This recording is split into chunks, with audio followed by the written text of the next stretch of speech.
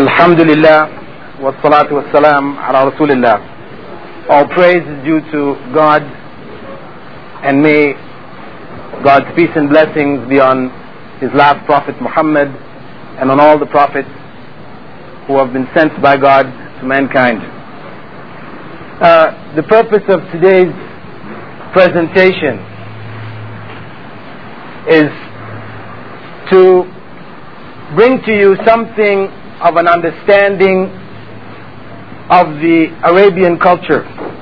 I know a number of you have been here for some time working, and you have not had any kind of opportunity to be exposed to any kind of sessions, orientation type sessions, which would give you some kind of a background as to the people and the culture. I mean, what you know of it is basically what you have gained from just basic day-to-day contact.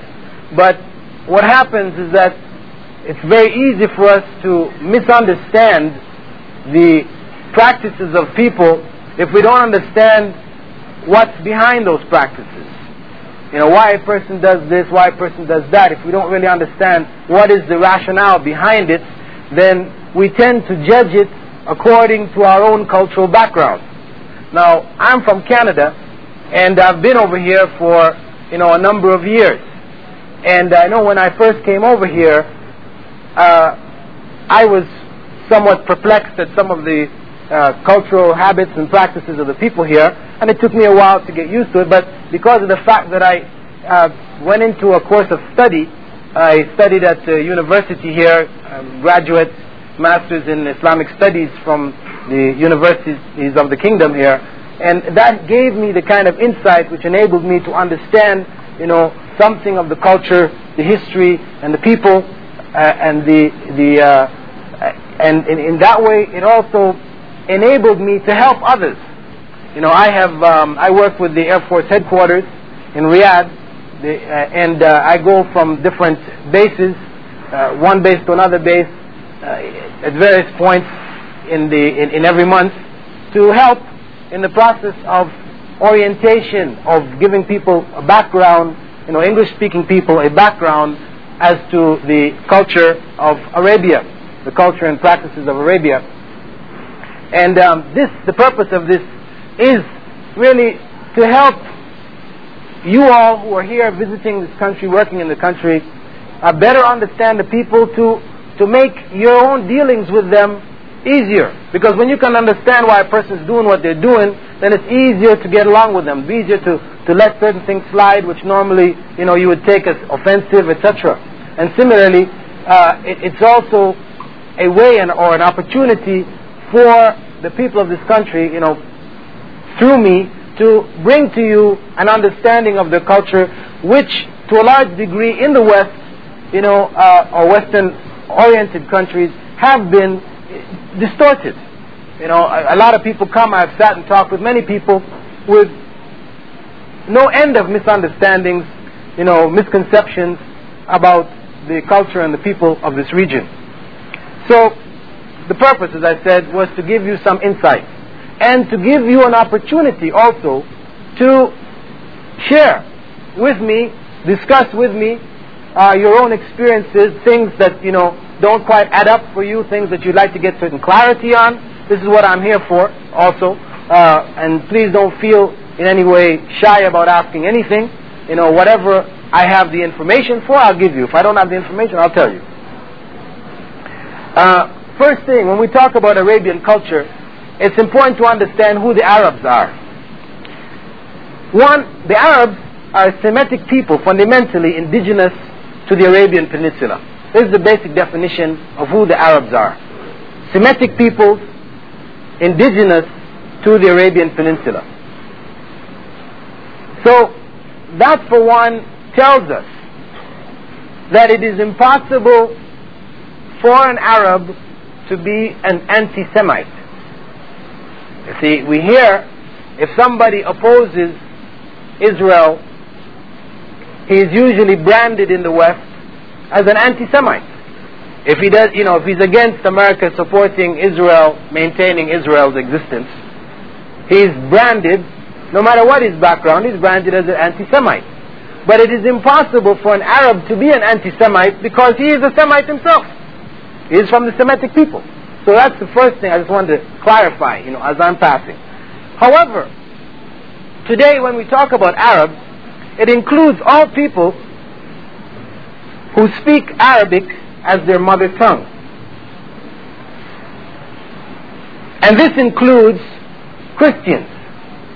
Christians, and there are many Arabs in Egypt, in Palestine, in Jordan, Syria, in Lebanon, who are Christians and Arabs.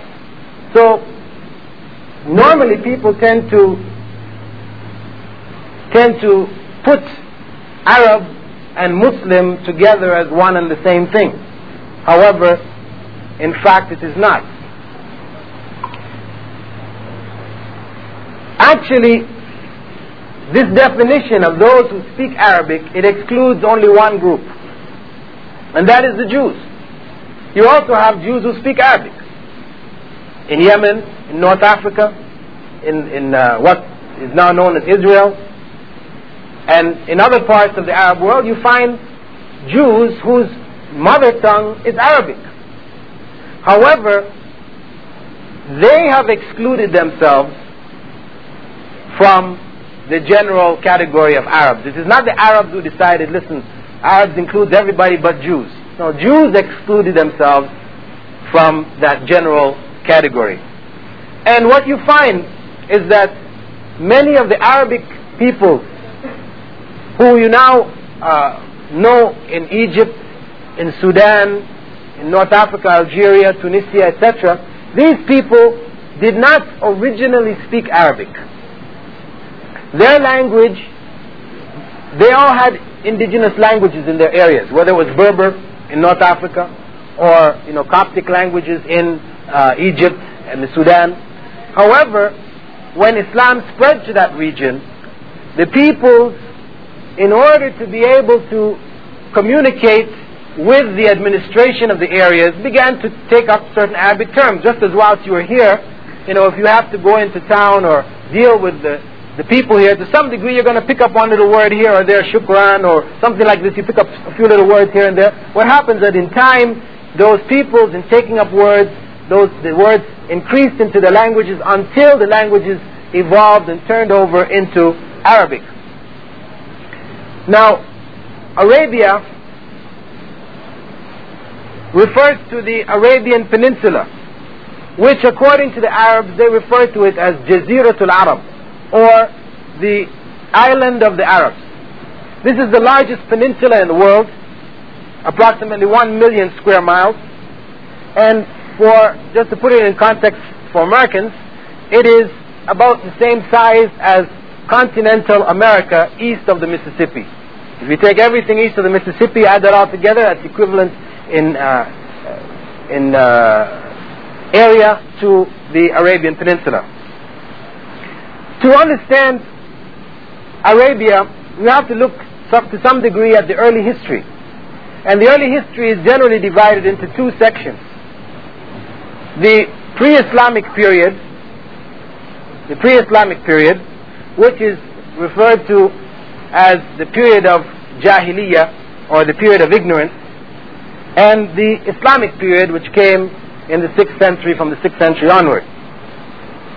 In the pre-Islamic period, we find that the peoples of Arabia traced their origin to two main ancestors. Those of the south in Yemen, they traced their origin to an individual by the name of Qahtan, who in the Bible is referred to as Joktan. And the northern Arabians traced their ancestry through Adnan. And Adnan and his descendants were mixed with Ishmael, the son of Abraham, who now becomes sort of like the father of the Arabs in general. So again, when you look at who the Jews are, being the descendants of Isaac, what you find is that the Jews and Arabs are actually brothers. They come from the same family tree. Ishmael being the father of the Arabs, and Isaac being the father of the Jews. Now, Arabia in ancient times was of importance to the Middle East or the world for two main economic products. The two were products of two trees which grew in South Yemen. Frankincense, which was burned as a fragrance in pagan religious rituals, and myrrh, which was used in cosmetics and embalming the dead. These are the main two products of this region, and it was taken out into the rest of the Middle East, into Europe, into Asia, and this was the particular significant economic significance of this area. And those of us who are from Christian background, who recall the story of Jesus and Jesus' birth, we know about the three wise men who were riding camels, and they were bringing, amongst the gifts they brought was frankincense and myrrh. It was coming from this area. The period of Jahiliyyah was noted for feuds. You had the people of Arabia were in various tribes which would involve themselves in feuds over very simple issues which would last for generations. The center of worship of this area was Mecca, which is to the north of this area, Mecca. And there in Mecca was a structure known in Arabic as the Kaaba. Kaaba literally means cube. And I'm sure you've seen some pictures, whether it's on television or photographs, in magazines or whatever, of Mecca with that black cube where people are bow down in worship around it. Now, this object is in fact, according to Arabic tradition, a house of worship, the first house of worship, which was built by Prophet Abraham and Ishmael. When Prophet Abraham left his wife Hagar here in Mecca with his son Ishmael, he came back, and the two of them later built what is known as the Kaaba, being the first house of worship. And it was dedicated to the worship of one God, which was the God known in the traditions of Moses and the prophets of Israel. However, in time, idolatry was introduced, and the major tribes of Arabia, they all put their idols around the Kaaba, so the Kaaba itself became the center of idolatry in Arabia. People would make pilgrimage there, but for worship of idols. The idea and the concept of the term Allah, which means one God, it remained amongst the people. However, they worshipped gods as intermediaries, whether they built them with their own hands or whatever. They worshipped them as intermediaries between themselves and the one God. Christianity and Judaism also existed in the Arabian Peninsula. In the area of Najran, which is not too far from here, was a very large Christian community. And in the south, in Yemen, was a very large Jewish community. In the 6th century after the time of Christ, a South Yemenese king by the name of Dhu Nuwas accepted or converted to Judaism and ruled that whole area of South Yemen. And in fact, there was an incident which took place between the king, this Dhu Nuwas of Yemen, and the Christians of Najran, in that he attempted to forcibly convert them to Judaism. They refused, and a number of them were killed. A pit of fire, according to the tradition, a pit was dug and it was filled with fire, and those people, Christians of Najran who refused, were thrown into this pit. And this incident is recorded in the Quran, which is known as the book of Revelations, which Muslims follow. In the 85th chapter, verses 4 to 8, it commemorates or honors those Christians who died for their faith, the martyrs of Najran. Now, from the 6th century onwards, 6th century being the time in which Muhammad, the Prophet Muhammad, may God's peace and blessings be upon him and on all the prophets, was born in Mecca. And at the age of 40, in 612, he began to receive revelation.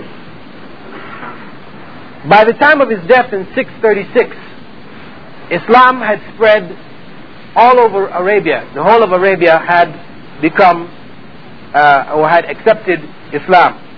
And what we have to understand is that primarily Prophet Muhammad did not claim that he was bringing a new religion. The religion of Islam that you know of, it means fundamentally submission to the will of God. This is what the Arabic word means. Submission. Islam means submission to the will of God. And according to his teachings, it was the same as what was taught by Jesus, by Moses, by Abraham, by Adam. Submission to the will of God. And one who submits to the will of God is called in Arabic a Muslim. In English, normally when we describe a person, in terms of a particular religion or a place, we add a suffix. From Christianity you get Christians. So from Islam you sort of expect Islamians or something like this. However, in Arabic they put a prefix to indicate that relationship. Just as you know the term jihad, commonly explained to mean a holy war, though in Islam there really is no such thing as a holy war. I mean, this is something we can look at another point. But just for namesake, we say jihad. The person who fights jihad is called a mujahid. You've heard of the mujahideen in Afghanistan. I'm sure you've heard this term used. So you see that a prefix is put on the word to indicate one who is related to this particular act or place, etc. So this is why the term Islam and Muslim, Islam meaning submission to the will of God, Muslim being one who submits to the will of God. And because of this, Muslims are very particular about being called Mohammedans, which you may find in a number of, especially the older texts, books which are written 20, 30 years ago, Mohammedans, this term being used. They find it very objectionable because Mohammedans somehow implies the worship of Muhammad or the taking of Muhammad as some kind of intercessor or intermediary, etc. Where in fact, according to Islamic teachings, he is not an intercessor. No one worships him. He was only looked at as a messenger of God who brought a message which was the same message of previous prophets. So that term is rejected. Similarly, Mohammedanism is not acceptable. It is Islam and Muslim. Now the term Saudi Arabia, or officially the Kingdom of Saudi Arabia, it takes its name after King Abdulaziz Al Saud, who established the kingdom in 1932. His family name being Saud, it became known as Saudi Arabia. The flag that you see, the green flag, has certain, squiggly white lines on it, which in fact is Arabic calligraphy expressing the declaration of faith of Muslims. La ilaha illallah Muhammadur Rasulullah, which means there is no God but Allah, the one God, and Muhammad is a messenger of Allah. What is underneath it is the sword. I know when you see the sword, you think the sword is what they used to chop off the heads every Friday, right? But again, the sword is not specifically, dealing with that issue, although it is a part of it all. The sword represents the force which must be behind the faith for that faith to become real, to become established as a force in a land. So it's a force which supports the faith, which also is the force of justice, to establish the justice which the faith calls to. Of course, you realize that all the neighboring countries are all what they call Arab nations.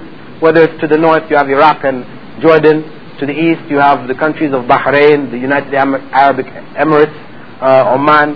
And to the west, across the waters, you find Sudan, Egypt, etc. Geographically, the country is usually divided up into 5 major regions.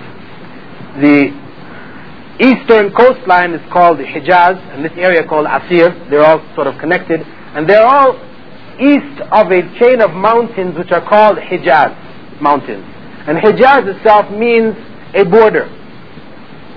So the mountains form a natural border between East Arabia and the west of Arabia.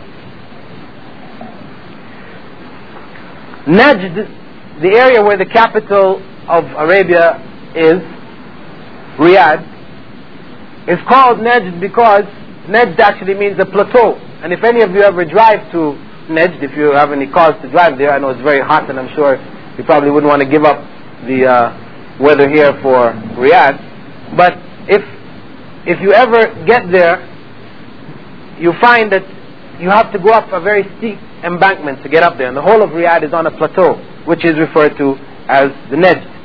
The eastern region, called the Mantiqa Sharqiyya, is the area where most of the oil is being exploited now. The northern region, called Mantiqa Shamaliya, is the area where you find most of the nomads, people who still live on the desert without any settled homes. And the other major area, the two great deserts, to the north, called the Nufud, and Nufud means sand dunes, and to the south, called the Ruba al-Khali, which means the empty quarter. And this area, Ruba al-Khali, which they have found a number of oil deposits, this area has the largest concentration of sand of any deserts in the world. And the sand dunes there reach over 1,000 feet high. Between the two, there's an area called Dahna of deserts, which join, a strip of deserts which join the north region to the south. Now, in terms of the modern history of Arabia, Saudi Arabia, with the rise of Islam in the 7th century, and Islam spread from Arabia across North Africa, down into the Sudan, right across into Spain, southern France, Sicily, southern Italy, up north into Lebanon, what used to be known as Asia Minor, which is now Turkey, and across into southern Russia, into China. We find the Muslim world was ruled at first from Medina, which is in that area of Hijaz. We had two major cities there, Mecca and Medina, Mecca being the place where the Prophet was born. But in the course of calling to his teachings, his message, he was driven out from there and moved north to the city known as Medina, where he established himself, and Islam spread, and from there it spread and over to the rest of Arabia. He was also buried there. This city was the center or capital of the Islamic State or empire in the early stages. Following that, it shifted to Damascus, which is now in Syria, then on to Baghdad, now in Iraq. And you find that this Muslim empire, which spread all the way over to the Philippines, Indonesia, Malaysia, this Muslim empire were ruled by a variety of different peoples. They were not all Arabs. You find Syrians, you find Mesopotamians, you find Egyptians, Persians, and Turks ruled this empire over this period of time. Now, during the medieval to modern times, we find that the area of Hijaz and the area of Al-Hassa, or the eastern region, was under Ottoman rule as well as under Egyptian rule. And in the 18th century, a religious reformer by the name of Muhammad ibn Abdul Wahhab, who was educated outside of the country, came back in and recognized that a lot of distortions had taken place in the practice of the religion, started to call people back to practicing Islam in the pure form. He may be identified in Western texts as being a fundamentalist of his time. I mean, in fact, there is no such thing as fundamentalism in Islam. It is just practicing, Islam. It's either you're practicing Islam or you're not practicing Islam. And he called the people back to this practice. He was rejected by the people of his own town, and he shifted to a town by the name of Dar'iyah, which is now in the Riyadh area, where he linked up with the Amir of Dar'iyah, Amir being the governor, whose name was Muhammad ibn Saud. And the two of them made a pact to spread this message of reform to the rest of Arabia and to establish it, under the rule of Islam. And over the next 100-odd years, that movement spread. It gained control over Arabia, and in 1932, as I mentioned, the final establishment of the Kingdom of Saudi Arabia took place. Actually, rule was established in an earlier period, in the 19th century. It was established, but it was lost, and the family of Saud, they had to leave Arabia, and when they left, they went and stayed in Kuwait. The Sabah family of Kuwait took them in for almost 10 years.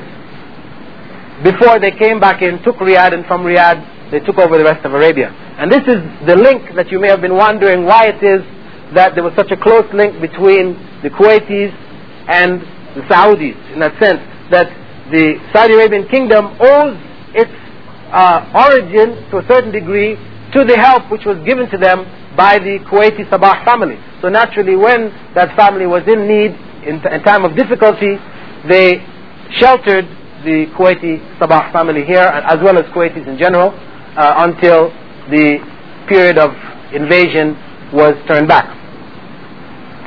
We know in the 1930s, American geologists discovered oil in Eastern Arabia, and after World War II, it began to be exploited and distributed, which then changed the whole face of Arabia and its importance on a world scale. Now, in terms of the culture, because we're looking ultimately at Arabian culture, what you're going to find when we say culture, we're talking about the arts, beliefs, social institutions, and characteristics of a community, race, or a people. What you're going to find when you look into these arts and institutions, etc., here in Saudi Arabian culture, about 85% of it owes its origin to Islam. And this is why if you ask an Arab of this area about something, why are you doing this or why are you doing that, you will find them talking about Islam. Not necessarily that they're trying to convert you, like it's missionary work. Every Muslim feels he has to convert anybody who talks to him. This is not the intent here, but it's just genuinely that behind the vast majority of the cultural practices here is the religion of Islam. This is what forms the foundation, which influences how people act, their institutions, how they deal with people, etc. And this is due to the fact that when Islam came, it did not erase all of the practices of the people that were here. What it did was the practices which were good practices, in essence, it accepted, modified to a certain degree if the intentions behind them were incorrect. Those practices which were harmful, it prohibited, or modified in such a way as they would become beneficial. And just to give you some example, the Arabs here are generally noted for their hospitality and generosity. This is the general image of the people here, in the sense that you will find people will invite you into their homes, they'll feed you well, they will, this is the general attitude in terms of how Arabs deal with people. This is something which was from pre-Islamic times. They were known for their generosity. And this is a product also of the desert nomad life, where generosity and hospitality had a great importance to a person living on the desert who, would come to visit other people. It became very important to show generosity, to look after those who were living this type of lifestyle. However, what happened is that this generosity or hospitality was, in ancient Arabs, a source of personal pride. They would compete with each other in generosity and hospitality, out of personal pride for their tribe or their family or whatever. What happened when Islam came is that it removed this issue of pride, personal pride, and made it an act of worship, where the Prophet, may Allah's peace and blessings be upon him, was quoted as saying that one who does not treat his guests honorably with generosity is not a true follower of Islam. So the act of generosity now became a religious act. You found, for example, here that there were many different forms of marriage. Among them was polygamy, unrestricted polygamy, and as well temporary marriage, in Arabic known as mut'ah. When Islam came, the temporary marriage factor was cancelled. It was disallowed. Temporary marriage, for a Muslim to marry, setting a period of time. We're going to get married for 1 day, 1 week, 1 month, 1 year. This is prohibited. It became prohibited amongst Muslims. Also, the unrestricted polygamy was restricted. So, though people generally speaking tend to identify polygamy with Islam, like Muslims are the people with many wives, in fact, Islam modified an existing institution which was not common only to the Arabs but to people around the whole world. Polygamy was in practice in the vast majority of places in the world. What Islam did was it limited it. The polygamy was a man being able to marry a maximum of 4 wives at one time. Prior to that, a woman could have as many husbands, and a man could have as many wives. This was limited now to what is called polygyny. That is a man having a number of wives, maximum being 4, which was, according to biblical tradition, the number of wives of Prophet Jacob. You find also alcohol is prohibited. And it is prohibited based on Islamic teachings. The people here took alcohol, took intoxicants. And Islam recognized it as being harmful to individuals as well as society and prohibited it across the board. In the alcohol and any form of intoxicant. Pork. Pork was prohibited based on Islam being a part of the same tradition of Moses and the prophets before. Moses, it's in Mosaic law that pork was prohibited based on divine revelation. Similarly, it is prohibited here. This was the practice of Jesus, this was the practice of Moses, Abraham, etc. So it was prohibited here from a religious point of view.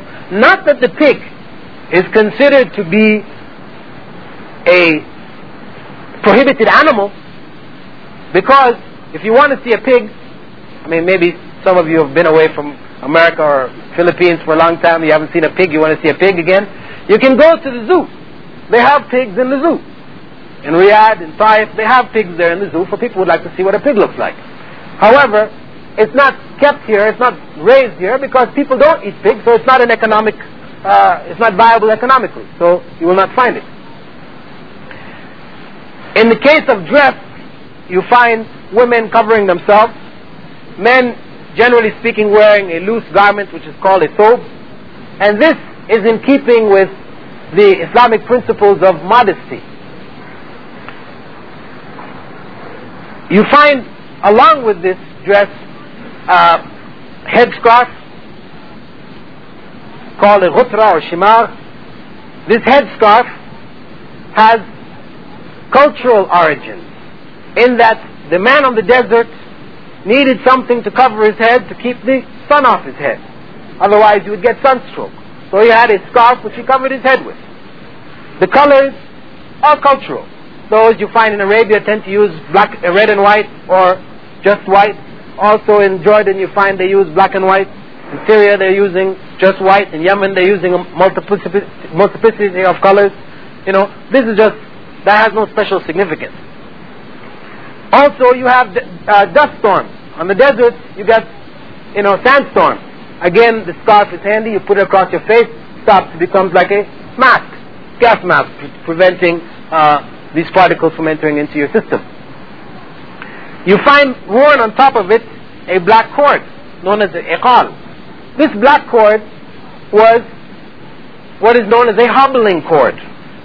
When the nomad got off his camel, he would bend the knee of the camel back, because though it looks like two cords, it's actually, when you open it up, it's one hoop, which is twisted over and forms a double, what looks like a double cord. This was now tied around the knee of the camel. And the importance of this was that when you tied the knee of the camel couldn't run away, he would hop. So if you got off, you tied his knee, you turned your back, he started to move, you could easily catch him and bring him back. And of course on the desert, that's critical. You get off your camel, he takes off, that's your life. Right? I mean, in American tradition, cowboy tradition, the cowboy will normally tie the reins of his horse to the tree. Well, of course, on the desert, you don't have too many trees. So, again, the hobbling cord became critical. And of course, you're riding the camel in the wind, your scarf's going to be blown off. How do you keep your scarf on your head? You take the hobbling cord and hold it onto your head. Of course, you're going to ask now, well, we see these people wearing these scarves and these hobbling cords driving their Mercedes-Benz. What's the need? Well, this is like Texan tradition of wearing his 10-gallon hat. He's driving his Mercedes, Texas being the oil-rich state, but he still drives wearing his 10-gallon hat and his cowboy boots. where the cows and where the horses, right? So it's tradition. People tend to hang on to it. As I said, not every tradition is of Islamic origin. Some of it is just something which came out of cultural necessity. Similarly, you find when you go into the homes, people eat on the floor. I mean, most of us coming from Western environments, we eat at tables and chairs, and it's a little strange to find people eating on the floor on rugs. And their chairs, instead of being chairs, they have cushions. But again, if you think back to the nomad existence, it's just not practical to be carrying around big, tables and chairs on the back of your camel. No, it's easier. You have a rug which you roll out when you sit down. You have cushions which which are empty normally. When you stop at a place, you fill it up with whatever is available, and then you can rest on it. When you finish, you can empty it back out, put it back on your camel, and keep moving. So it's that type of furniture is suitable or suited to the nomadic life. And of course, people have carried on that tradition. It has no Islamic origin to it. The work week, you're all familiar with, here is Saturday through Wednesday. Of course, we're coming from an environment where we're used to the weekend being Saturday and Sunday. Now, this is related, of course, to the fact that Friday is the main day of prayers, and an added day for the weekend, Thursday, was there. So it has religious origin. The other thing you find in terms of separation of the sexes, males one side, females one side, whether through education or in a home setting or whatever, you go to visit most homes, Saudi homes, you're not going to sit down and get into a conversation with his wife. Your wife will go and sit with the other women, and you will sit and discuss with the men. This is the norm. Now, this is based on Islamic tradition. And this tradition begins actually in the place of worship. If you go into any mosque, it is from Islamic tradition because of the mode of worship where people stand side by side, touching each other, bowing and prostrating, that the men prayed together and the women prayed behind together.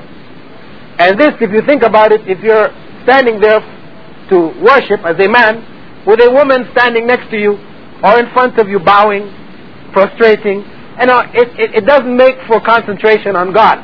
So this was for practical reasons that separation took place, where the women prayed separately and behind the men, and the men prayed separately. And from that separation, you find that it spilled over into the society as a whole. Now, as I mentioned, approximately 85% of the customs here are based on Islam. So it does behoove us who are here to have some understanding of what Islam is about. And now I'll just give you a brief introduction to what is the Islamic teaching. First, you need to understand that Islam, not like religion as we normally understand it in a Western environment, as being the personal affair of an individual, it is something which pervades the society as a whole. Because Islam and its teachings are comprehensive, all-encompassing. It deals with every aspect of a human being's life. So that is why you find that it is the law of the country. It affects all of the various things which take place in the country. So the country as a whole attempts to apply Islam as the law of the land, socially, politically, economically. What we find here is free education from kindergarten to PhD for the citizens of the country. This is something which is available to every citizen. Anyone who comes from the outside to study here, education is free. And this is a result of the Islamic attitude towards education, that it is the right of every member of the society. You also find health care is free for citizens, again, from birth to death. And this is a reflection of the Islamic view in terms of health care. Similarly, housing for the average Saudi who wants to build a home, the government gives him approximately $100,000 up to $100,000 loan, interest-free, which he has 25 years to pay off in. So each person is afforded a means of owning their own home. Of course, to a large degree, we may say this is due to the fact that this is an oil-rich country. They can afford it. However, when you go to some other countries, for example, like the Sudan, where they have declared Islamic law to be the law of the country in recent times, in the last couple of years, free education there is also free. Medical care to a large degree is also free. What is happening is that wherever the means exists, it is obligatory on a Muslim state to provide the basic necessities of food, clothing, and shelter for people, and health care included. And it's not a question of having the economic means. To the degree that you have the means, it should be there. Because if education, for example, is not made free, it becomes a question of you having the money, then it means that a segment of the society will perpetually stay in a state of ignorance, unable to rise in that society. Because education in general is a means by which a person may elevate himself from being, in the poorer sections of the society to middle class or to upper sections through education. So when you deny people, you say after a certain point you have to pay, then what you're in fact doing is making that education only available to those who have the means, and those who tend to be the richer elements of the society, and that way you spread the gap between the rich and the poor. And in Saudi Arabia, not everybody is rich, though we tend to think that they have a lot of money. Everybody, every Saudi's got $1 million in his pocket. But in fact, you have Saudis who are quite poor, as well as Saudis who are rich. But education is available to each and every individual, so he has the means of getting out of whatever income bracket he was born into. Now, the religion of Islam itself is based on 5 pillars, what are known as the 5 pillars of faith. This is from the teachings of the Prophet himself. It's not something which people, later on evolved and developed, but from the teachings of the Prophet, he identified the foundations of faith as 5 basic pillars, 5 principles. The first being that declaration of faith, which I mentioned before, that a person says there is no God but Allah and that Muhammad is the messenger of Allah. When he says that, he automatically enters the faith. Very simple procedure. Following that, he is required to pray 5 times a day. I know you've heard the adhan, the calling to prayer from the mosque, etc., which divides up the day, and everybody is obliged, encouraged to worship at these points. Not that they only worship at these points, but these are the major points in the day to aid them to be conscious of God in between those points. Because worship is really for helping to develop God consciousness. So a Muslim in general is encouraged to worship God at all times. However, a minimum, like this is the bottom line, the minimum which you should not go under is 5 times in the day. The third pillar is that of fasting. The month of Ramadan, many of you have been here, you see that Muslims fast for 30 days. That fast is a complete fast. It's not a fast in the sense of some traditions where people give up meat or they give up some things. No, it's fast in the sense that you don't eat or drink or have any sexual relations during that period of time, but it's during the daylight hours, from dawn to sunset. Complete fast. And the goal of it is not torture of people. I know for us to think of fasting in North America 17 hours, it sounds like torture. But what it's supposed to do is to help the individual develop control over the two of the basic urges which drive man. The urge for food, to fill his stomach, and the urge for sex.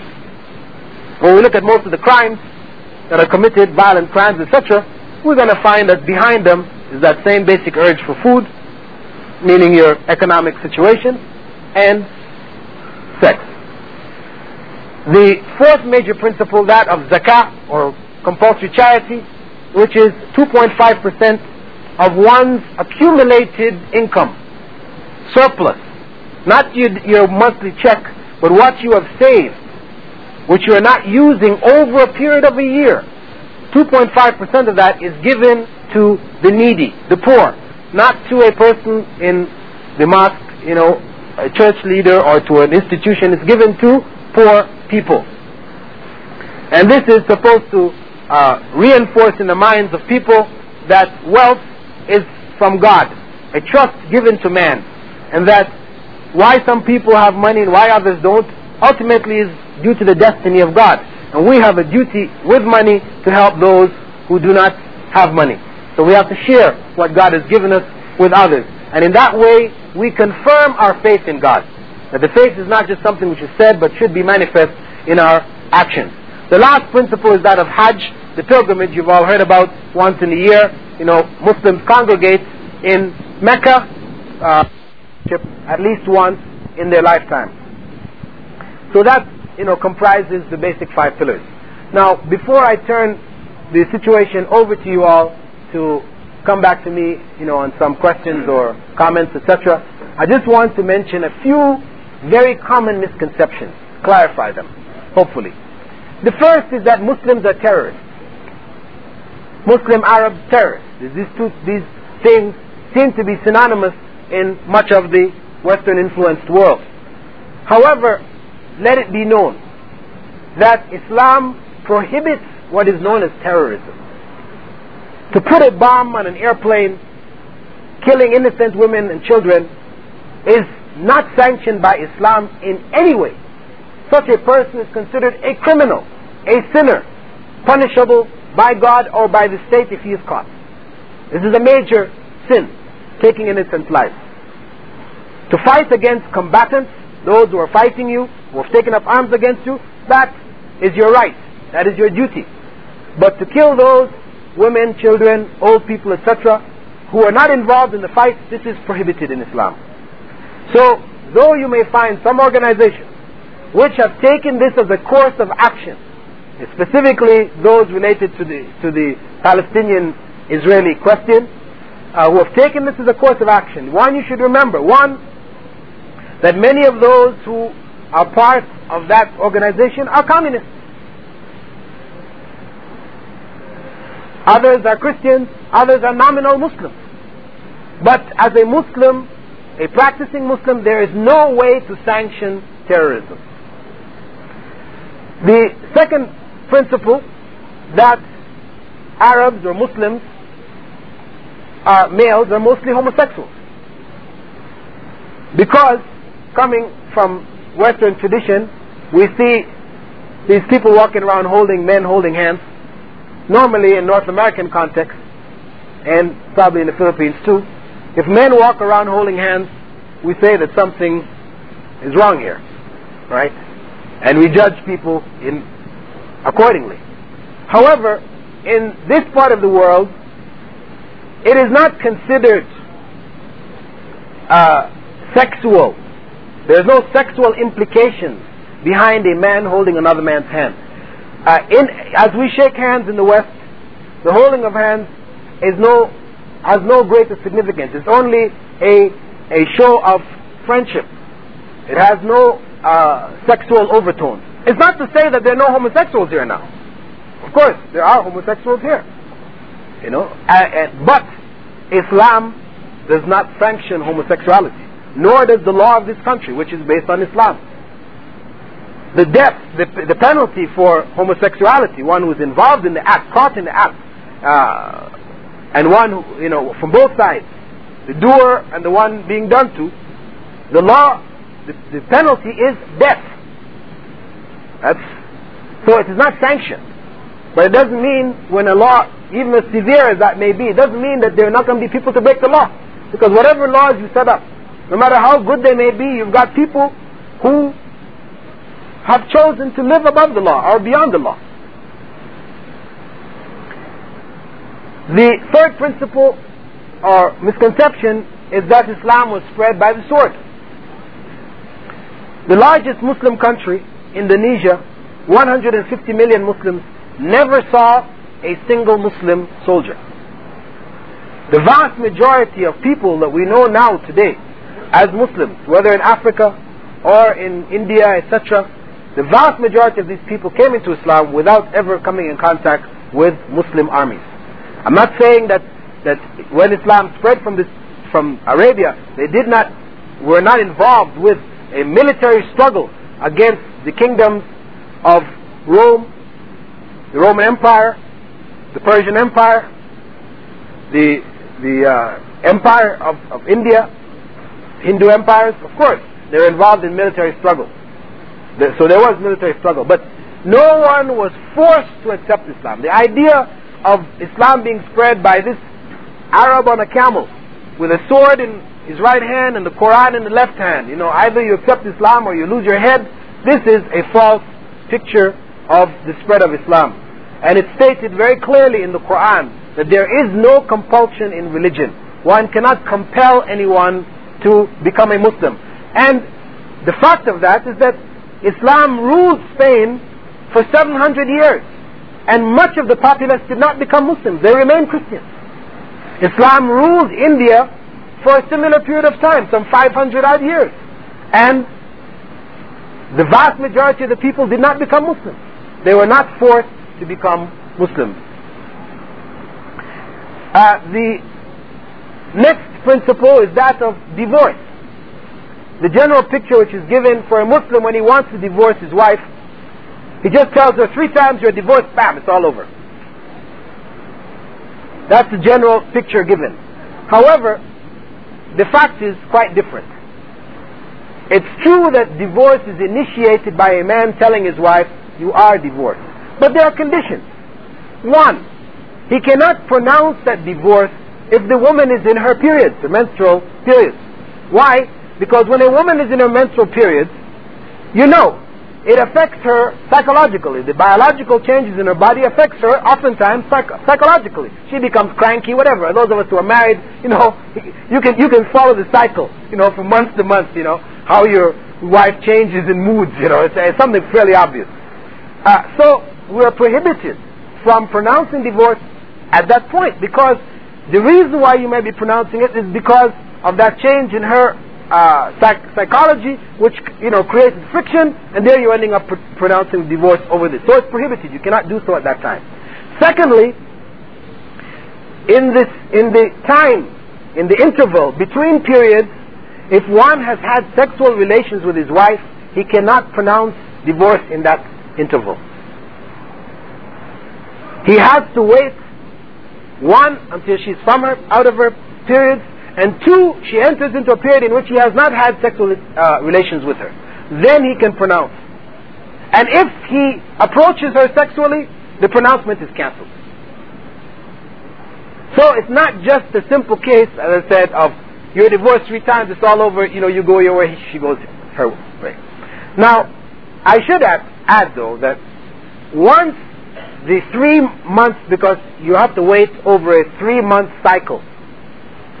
After the pronouncement is made, you wait until she has her menstrual periods, another period, and a 3rd period. At the end of that 3rd period, now the divorce becomes final. During that 3-month span of time, you have to remain living together. In other words, to give you an opportunity to be certain that this is what you really want to do. And usually families will get involved in the process. It's not just left up to you two. You know, the father and mother of the girl will come and try and talk to you, and your parents will talk to her, and their parents will talk to each other. And, you know, it's not just a one-on-one type of situation. The families usually get involved in this process. And when the period is over, the divorce is over. There's no long drawn-out court battle, you know, where you wash your dirty linen in public. You know, she did this to me, and he did that to me, and he was with this girl, and you were that man. And no. Of course, it is simple. But the Islamic philosophy is that if you entered into marriage by merely saying, I do, why should it be difficult for you to come out by saying, I don't? Right? That is the philosophy. Of course, it's not the same. But in spite of the fact that it's so easy to come out in that general sense, still the rate of divorce due to the family and social pressures which encourage families to stay together is very low. In spite of the ease that is there, it is very low. The last major principle is that of the oppression of women. There's a general impression given that Muslim women are oppressed. They're covered up. In a lot of the places where I've been, they're referred to as BMOs, black moving objects, you know, because of this circumstance, right? And the tendency is to think of them, because they're covered in this fashion, as being oppressed. They're second-class citizens. They got a ride on the back of the bus, and you know, all these other things, right? And this is the general impression that we get. However, the the philosophy behind the covering of the woman is one of protection of the woman. This is a fundamental philosophy. Not that Muslims look at her as being the source of evil because she was the one who got Adam to eat from the tree. No. Because in Islamic teachings, Adam was responsible. He was the head of the family. He bears the brunt of the responsibility. So Eve is not considered, that sinful, devil-influenced, type of individual who you have to, watch out for, who is now punished with the pains of childbirth for that evil act that she did. No. In Islamic teachings, this is not the case. She is looked at as a weaker link in the society. She and children, women and children, looked as a weaker link. Not that they are second class, but the realities of the woman. The top 100-yard Olympics female sprinter is slower than the top high school American sprinter, male. There is a big difference physically. I'm sure I don't have to convince you. I know if there's some women lives here, I might have to get into an argument about this issue. But for men, it's fairly obvious that women are weaker, physically speaking, than men. And this weakness means that whenever men and women mix together freely, women will suffer. You are familiar with the cases going on in the military right now, in the Navy, where the officers had that party, and female officers were made to run a gauntlet, where the men were ripping off their clothes on the way, fondling them, and now it's a big case. People are losing their positions, their jobs, being kicked out of the Navy, etc. over this issue. And this is not unique. It's not one incident. They did a survey, 2 years ago in the Army, and they found from the female general down to the female corporal, as one body, they claimed that they were under harassment. Women in the majority of the professions are in this situation where they mix with men, because it is the nature of man, when he mixes with a woman, to assert himself over that woman. It is part of his nature. Some people are able to control themselves, and that assertion is limited. Many people are not. All you have to do is ask any female who has to go on the subway in rush hour in New York City, what's it like? She'll tell you, And this is not a phenomenon only in America. This is a phenomenon around the world. Anywhere. If it happened here, it would be the same situation. This is the nature of men. So, the Islamic principle is that women are separated from the men to protect them from this harassment. So education from grade 1 to PhD, separate education. In schools, they're separately educated. Of course, it is not a requirement that they have separate institutions. If you may find in some other Muslim countries where men and women attend the same universities, but there will be a separation in the classroom, that the women will be on one side, the men will be on the other side. As I said, it doesn't necessarily, or in the front or in the back, it doesn't necessarily have to be, separate schools. If you have the means to do so, society decides to do it that way, then that is one of the methods. Similarly, you'll find here now women's banks. Women's banks which men cannot enter. See, I know sometimes women here, they say, okay, there's these video shops and tape shops, it's a big sign in there, women not allowed to enter. I say, what is this? It reminds us of what's happening, used to happen in America, in the South,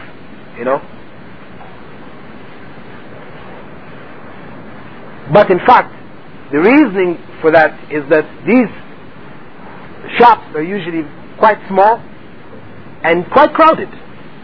Females coming into that situation would be then exposed to harassment. So based on that, they have not allowed them to go in there. But their not being allowed to go in there doesn't mean that they're second class, because in the same way men are not allowed to go into the women's branches of the banks, it doesn't mean that men are inferior to the women. This is just a process of maintaining separation for the protection of the women. Furthermore, you'll have in all the major cities, you have malls, shopping malls, which are restricted to women. Women alone can go there. Women alone working in there, women alone shopping there. Maybe they're limited here in Khamis Mashaykh, but in Riyadh, in Dhahran, in Jeddah, you have whole shopping malls which are restricted to women. Maybe as Westerners you don't know about it so much, but you ask the Saudis of the area, they'll tell you where they are, where it's only women. And this is based on the principle that for a woman to go, she wants to buy some panties and brasiers, and the man is asking her what size, in the issue of modesty, for the woman not to be put in that kind of situation, they have their own shopping areas also. That doesn't mean that they cannot also go into shopping areas where men are, but for those who prefer to be in an area where they're only dealing with women, these institutions have also been set up. And in terms of riding on the back of the bus, truly, yes, the buses, you have a section in the back where the women ride. But if you were here when buses were first introduced, women rode in the front of the bus. They put a place in the front of the bus. But the men had to pass through the front to get to the back. So they found that even though the women were separated from the men in the front, that harassment was taking place. So what they decided to do was to put a separate section for the women in the back, where they go in and they will pay the money on trust. They pay for the fee for the bus ride and stay in the back for their own protection. This was the purpose. It was not decided, where we think in terms of an American context, where the back of the bus, meant in fact second-class status. This is not the case here. So these are the main ones which came to my mind based on things that have been said to me in the past, and I'm sure you probably have some other questions and things you'd like to raise. But before I turn it over to you, I would like to clarify, especially for those of you from a North American background, where you hear the name Farrakhan associated with Islam and also Elijah Muhammad. I would just like you to know that these two individuals have nothing at all to do with Islam. Farrakhan may claim he is a Muslim, but the teachings that he proposes, that he follows, have nothing at all to do with Islam. They are racist in origin and do not comply with the fundamental concepts of God and man. They involve belief that God became incarnate in the form of the teacher of Elijah, whose name was Fard Muhammad. They believe that he was God incarnate on earth, which is forbidden, an idea, a concept which is totally rejected by Islam, as well as a number of other concepts. I just wanted to make that clear. Malcolm X, in the latter part of his life, prior to his death, when he was kicked out of Elijah's organization, his sister, who had become an Orthodox Muslim, paid for him to go and make Hajj. On his way to making Hajj, he found, from, I think it was Algeria or Morocco, the pilot was a Muslim, looked white, like a North American, of European origin, and he was himself quite shocked from the very beginning. When he got to Mecca and found Muslims of all colors, shapes, sizes, etc., it became clear to him that what he had gotten of the teachings of Elijah, which taught that black people were gods and white people were devils, reverse racism, that this was false. When he came back to America, understanding what true Islam was. And unfortunately, when he came back, he was then blanked out of the media. We didn't hear about him anymore, and within 6 months, he was assassinated. But he had made the transition to what is known as Orthodox Islam. Okay, now I'd like to turn it over to you. And before giving you the opportunity, I'd just like to make one more point, and that is, wherever you get the opportunity to visit in the homes of the people here, to meet the families, let your families meet their families, to see something of the culture and the people, it behooves you to take advantage of it. Do not think that because somebody is inviting you to their home and expressing generosity, that the hidden agenda behind all that is to try to convert you. Remember that it is fundamentally a part of the people and of the religion for people to be hospitable. You are the guests in this country, and it is natural for them to invite you to be hospitable towards you. What you don't want to talk about, you don't have to talk about. What you would like to talk about, you can talk about. You can talk about anything you want to talk about. There are no, forbidden topics in that sense. Also, even the issue of a mosque. I know many people have been told that you cannot enter a mosque. Prohibited. Don't even go near it. But in fact, it is not prohibited. Of course, if you entered the mosque, when it's time for prayer, people will assume that you are a Muslim. So when they are going to prayer and you're standing back, they're going to assume something is wrong with you. So you're going to get hassled as to why you didn't join the prayer, and you have to go through a series of explanations, etc. So it is better, if you would like to see the inside of a mosque, what does it look like? It's not a hidden sanctum. Like the Masons, they got a special hall, you got to pass the 33rd degree before you can get inside. No. The mosque is an open area. Anybody can go inside and see. It's good. Go and see it. So you've gone back out of here and there was nothing hidden from you. Same thing with the Quran. You hear about it. It's the book of the Muslims. It's available. Get one. Look at it. Read it. It's not to say I'm telling you this so you can convert. No. Just read it so you're ready. You have an idea what is inside of it. It's not a hidden book. It's not a secret book. Non-Muslims are not allowed to touch it. They can't read it. So no. You can get it in the market. They have some centers here. In the religious affairs office here, they will have some copies, hopefully in English. I assume they do have them. You can borrow one. You want to have a look at it to see what it's saying. Have an idea. You're here. Take advantage of the situation. Learn something of the culture. Learn something of the people, their ways, their ideas, etc. Because this will help you to understand and help you in your dealings with the people. Okay. That's about all I had. I leave it up to you all now. If you have any questions or any comments you'd like to make, anything on which I said, you felt you'd like to raise some questions about it, or some other issues, of confusion that you'd like to get clarity on, please feel free. No topic is prohibited. You can talk and ask about anything you'd like that I have information on. I've got one for you. The last point that you made, I had one of my men down there in Alcar sitting on the bench in that circle right across the street from the mosque, and a tower came by and hit him in the arm and told him to get out. It happens quite frequently. Mine was just one. Other cases that involve 3 or 4 prisoners happen the same way. But some of our young Matawas down in town taking that when it's time for prayer, those people have no business being in that circle. Well, I don't know what the circle is, because I haven't really been down there. I'm coming down from Riyadh. Center of town? Right where the Saudi American bank used to be, they've got benches. But some of the young Matawas seem to feel that that should be populated through a prayer call. Well, they've gone beyond the bounds. That is incorrect. And if you were to report the incident to the people who are in charge of that organization, the moral police, and report the name of those people, then that issue could be taken up. Because really, it is beyond the bounds. They don't have the right to tell you to get away from here. If they're telling you go to prayer, it's because they're thinking that you're a Muslim.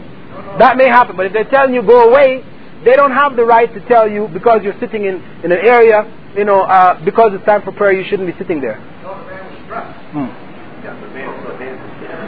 No, this is extreme. This has gone beyond the bounds of what is allowable legally as well as Islamically. Yeah, but what happened was one time I was downtown, he put over the loaf. Yeah. I have a beard and everything, I have a glass on, but I was going to the truck to get in the vehicle. But he accidentally hit me with a stick. But at the same time, these guys out there washing cars, and he thought they were Muslim also. He was trying to get them to stop. And like he wanted all the window going to Muslim, But he made a mistake. He gave me thinking that I was paid him, I'm married. That was it. In your case, right. And I'm sure, that will happen. I know my mother is not a Muslim, and when I was in Riyadh, I was in the market one time with her, and the mutawa came and wanted my mom to cover her face. I had to try to explain to her, this is, she's a non-Muslim, it's not a requirement, etc. But, these are in an enthusiasm to try to maintain, an Islamic identity. Some people have gone overboard. And these are errors. And there have been cases where people have struck other people and they have been reported and been reprimanded, or even lost their jobs in Riyadh, because the community there have been informed and they are aware of what is required of them, and what is actually in fact beyond the bounds. Yeah, one more. Well, why is it when you approach Mecca, there's signs that if you're a Christian, you must kind of also go around. You can't go in with Mecca. Because both Mecca, you'll find that also from Medina. Both Mecca and Medina are cities where non-Muslims are not allowed to enter. This is, like a restricted area. We all in every society have restricted areas. Whether it is an organization or whatever. Islam is a complete system. This is a restricted area which had been restricted by the Prophet himself in order to try to establish a sanctuary. A sanctuary where only those people committed to that central and single ideal would congregate. It is the place of pilgrimage to try to minimize the effects of other cultures on this area. This law had been established from the time of the Prophet. However, there are other areas, of course, in the country. If you go into other Muslim countries, there's no such areas. This is only specific for Mecca and Medina. There's another reason for that too. You got to remember, at the time of the Prophet Muhammad, from the time of Ishmael and Abraham down in Mecca until the time of the arrival of the Prophet and his father, a system of idolatry had developed, and the Kaaba was completely crowded with all kinds of strange names, images that they called God. Part of this is the cleansing. Now, the Christian takes offense to this. But one of our primary precepts is there is but one God. And He alone is deserving of all worship. To allow a Christian in there is to allow, in our eyes, a form of idolatry because you have the Trinity. Three people in one God. It's also a way of prohibiting that from ever happening to the city of Mecca again. And also at that time, the Muslims, they tried to starve them out. That's why Muhammad and a few of his followers went to Medina. A party of delegates from Medina came, in threat of their own life, came down towards Mecca. They told Muhammad that, we will assist you. I believe they call it Ansar. Okay? At that point, after about 3 days after that, they gave their Shahada, which is the pledge, Ashhadu an la ilaha illallah, Ashhadu anna Muhammadan Rasulullah. Okay? After he did that, approximately 3 to 4 days later, he fled from the city of Mecca to Medina. And there again it became a sanctuary against the outer abuse of the pagans, of the Jews, and of the Christians. Because those armies had risen up against him and tried to strike him down. Well, we understand a sanctuary. Like if you've got a place where you've got wild deer and stuff like this, it's a sanctuary. That, like when you go down to the Red Sea, there are certain areas that you can't go out there and go fishing. There are certain areas you can't go and shoot birds. It's a sanctuary where you just can't do anything. Because actually you can even add that in this area, in both Mecca and Medina, it is prohibited to kill birds or these or cut trees or there's a whole system there of sanctity. There's sanctity to that area, which even goes beyond the issue of people coming in. Yes.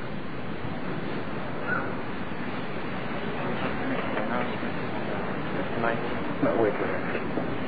Any questions from this side or comments?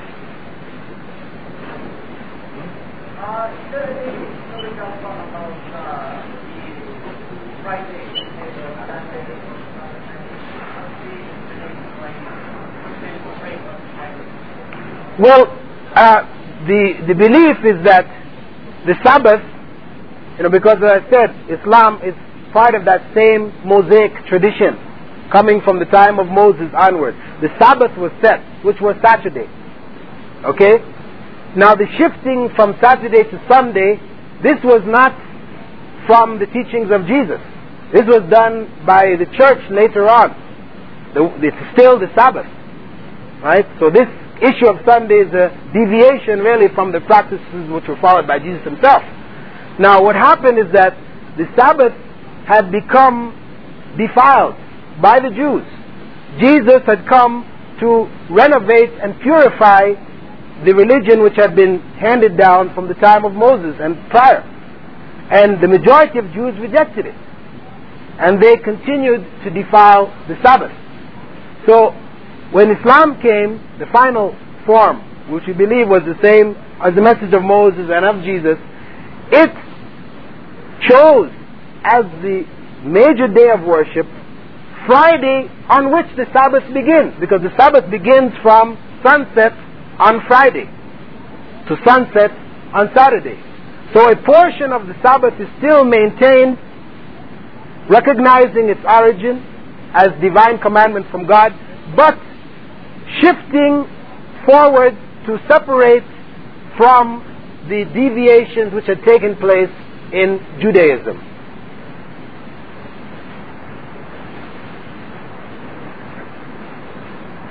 I have one. You mentioned you were talking about the women being covered all over and you call them GMOs. I'm confused here.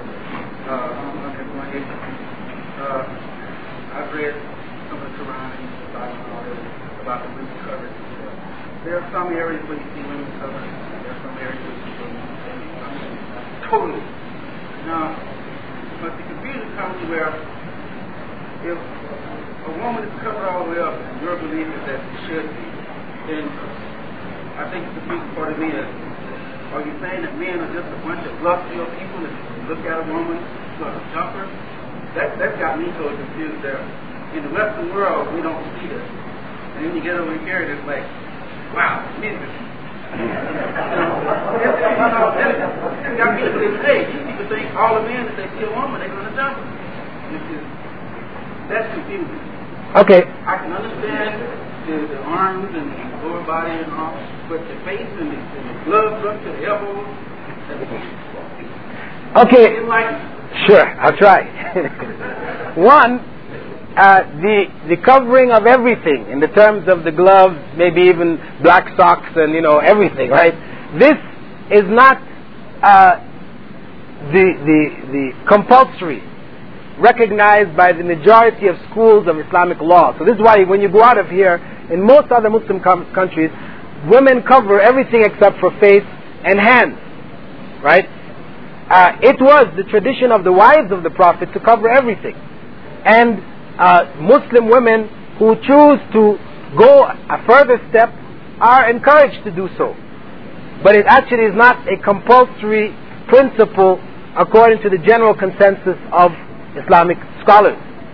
Okay? So that issue here, of the covering of the face, the gloves, this is particular to here. Okay? That's why you will find here Muslims from other countries, women from other countries who do not do so. Also, I just wanted to point out that the idea of the man, being lustful towards the woman who exposes herself, I think if we look at the process from the early 1900s till today, over this 90-year period, we see a process of the undressing of the female, step by step. Clothes is coming off, getting shorter, till we have a state now where people are wearing suits on the beach, which may as well not be suits, right? This process coincides with a rise in rape. Last year, they stated, the Department of Criminal Justice, etc., stated in America that the number of rapes, reported rapes, had crossed the 100,000 mark.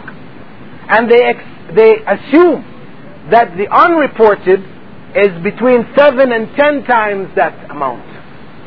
And this is directly proportional with that undressing of the American female. So I don't doubt that the more you take off of a woman's clothes, is the more that you will arouse the sexual desires of males, and those people who end up being in a position to act on it will act on it. And so you will find a rise in rapes and harassment along with the dress. And any North American females who have accepted Islam, and there are quite a few, number of Muslims in North America, someplace 6 million and beyond, the North American females, many of whom who I've talked to, have spoken about the difference between prior to Islam, the relationship that they had with people, and after Islam. It's just like if you saw a nun from one of the old orders. I know the modern day nun, she's wearing a mini skirt now and a little thing on her head, it's changed, right? It's evolved, right? So she's in with the in crowd.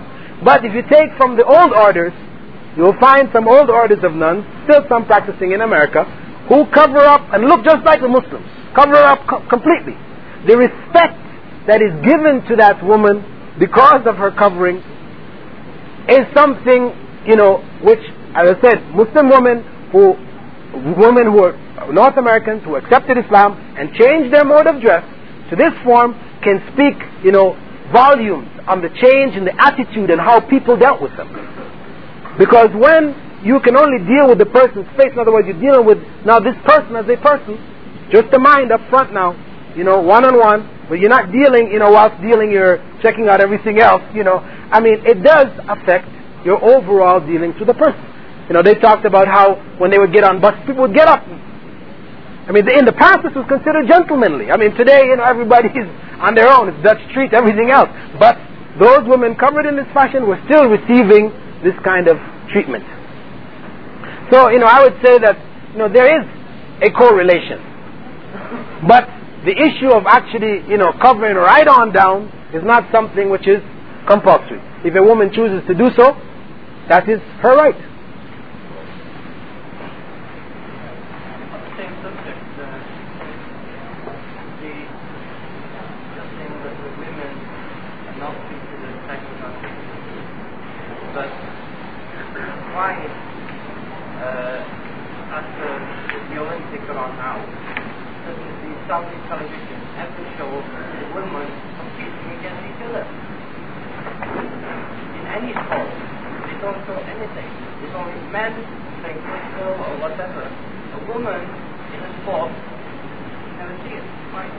The reason for that being that the sports women, the way that they are dressed.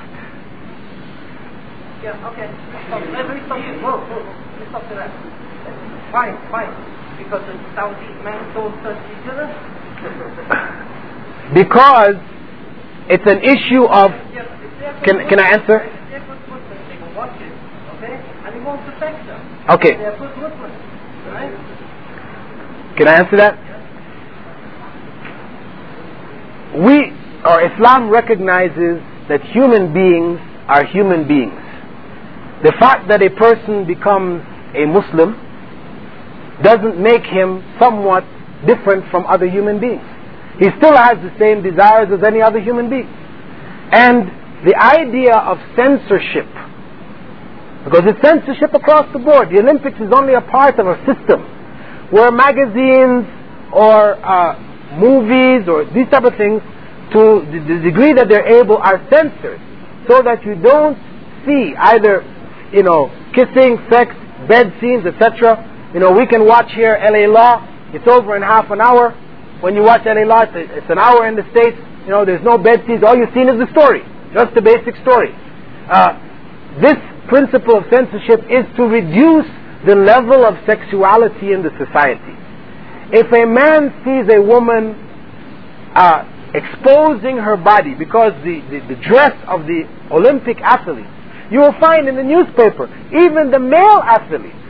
Haven't you noticed when they showed pictures of Ben Johnson so-and-so running, or what's his name, Carl Lewis, wearing that bodysuit, which is now hugging his private parts to the point where it's just showing his private parts. They went and put some dots over it so it looks like there's another suit on top of it. You didn't notice this? So it's not just for the female, even for the male. If a male is dressed in a fashion, which is exposing the privates, this is something which is, in the society as a whole, it is against the modesty of the society. So that separation out is based on this principle. It is not because it believes that the Saudi male cannot control himself, so that he should be... No, it's just a general principle of trying to lower the level of sexuality by minimizing the exposure to exposed females or even males in the society. That's the principle. I am Christian, and I am from the UK, like Catholic. Fine. I don't stop thinking just because I watch something on TV, I can handle it. You're saying the Muslims can't handle it? I'm saying you may be an exception. Don't judge everybody based on yourself. This is the reality. It's just like violence on television. It's like violence on television. You may watch the violence and not be driven to go out and be violent. But studies have shown that with the increase in violence on television, there's an increase in violence within the home and in the society. That people are affected by what they see on the television, in the movies, etc. Because, this is the same thing my uncle, who's a non-Muslim, he said the same thing to me. So why do you have to cover your wife up? I'm saying, he said, even if your wife, came and had no clothes on, it would not drive me to want to, sexually attack her or anything. I can look at her just like the way I look at a flower. I look at a flower, I can appreciate the beauty, but it doesn't mean, I want to attack that flower. Okay? This is what he was explaining to me. But I said to him, Uncle, you may be an exception. Because of the fact that if a naked woman comes before you, it doesn't move you, that is you as an exception. The principle of Islamic law is for the society as a whole. It doesn't deal with the exceptions. It's the same thing like the principle of alcohol. There are people, I know, my father tells me, and I've observed him, I've never seen him drunk. He drinks a little bit of alcohol on Sunday when he was not living over here. He was over here for a while, but in America, Canada, with this Sunday meal, he would have, a small glass of alcohol, wine. He never got drunk. So he said, now why in Islam you're going to prohibit alcohol altogether? I don't get drunk. I can understand where if it gets you drunk and, the crimes that are committed under intoxication, the accidents which happen and so on, but I'm not one of them. So why? So I explained to him, same thing. The law comes for the masses of the people. If the law stated alcohol is prohibited to those people who cannot hold their alcohol, that's not going to work. So it says right across the board. Because the general effect of intoxicants on the society is that it's devastating. So it is prohibited across the board. No, actually, besides you, he put his hand up first, sorry. Yes. No, he had his hand up first. Okay, go ahead. Now, I understand on the pork side of things why back in those days they made pork where you can't eat it. We as Christians can eat it. You can't eat it in the mess hall here. You can't eat it out of the economy here. And yet I can go to other areas of the world where we have contradictions and I can get pork. I can't understand why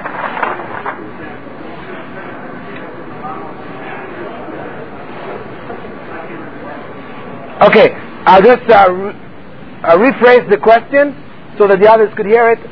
Our friend here was asking why here a Christian is not able to get pork to eat. He said he could understand the issue of alcohol, but why he cannot, if he wants to, in the mess hall here, have a slice of pork, pork chops or whatever, or if he goes to the town, why he can't get it. Whereas if you go to other Muslim countries, if you go to Egypt or you go to other countries, it's possible to get a side of bacon, whatever.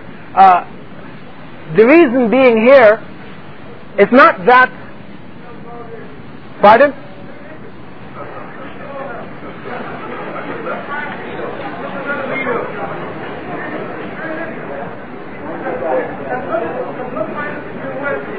Okay, I'm not saying it can be found everywhere. I'm not saying it can be found everywhere in Egypt. I'm just saying, in general, the point is that the issue of a Christian, let me just finish. For a Christian raising a pig, Islamic law does not prohibit the raising of the pig. That's what I told you. The pig himself is not prohibited animal because you can find him in the zoo here, but it's not raised. So it is not available in the society. If you ask, they'd have to go down to the zoo and kill one of the pigs. Okay? And the general practice, because goods which are brought into the country are brought in for the consumption of the majority of the people who do not want pork products. So the products coming into the country are shielded. However, in some compounds, military compounds, etc., where it is an area, a closed area, restricted to Americans only, you can get your pork rations. You can. No, it's not here because this is not restricted, a place of restricted access. I know, but I don't understand that. Even if it's there, as a Muslim, you say, no, I don't need it. But as a Christian, I say, I do. What you're telling me right there is you're telling me that because you're forcing that religion, that's forcing the religion on me, right? Well, it's not really forcing a portion, right? Because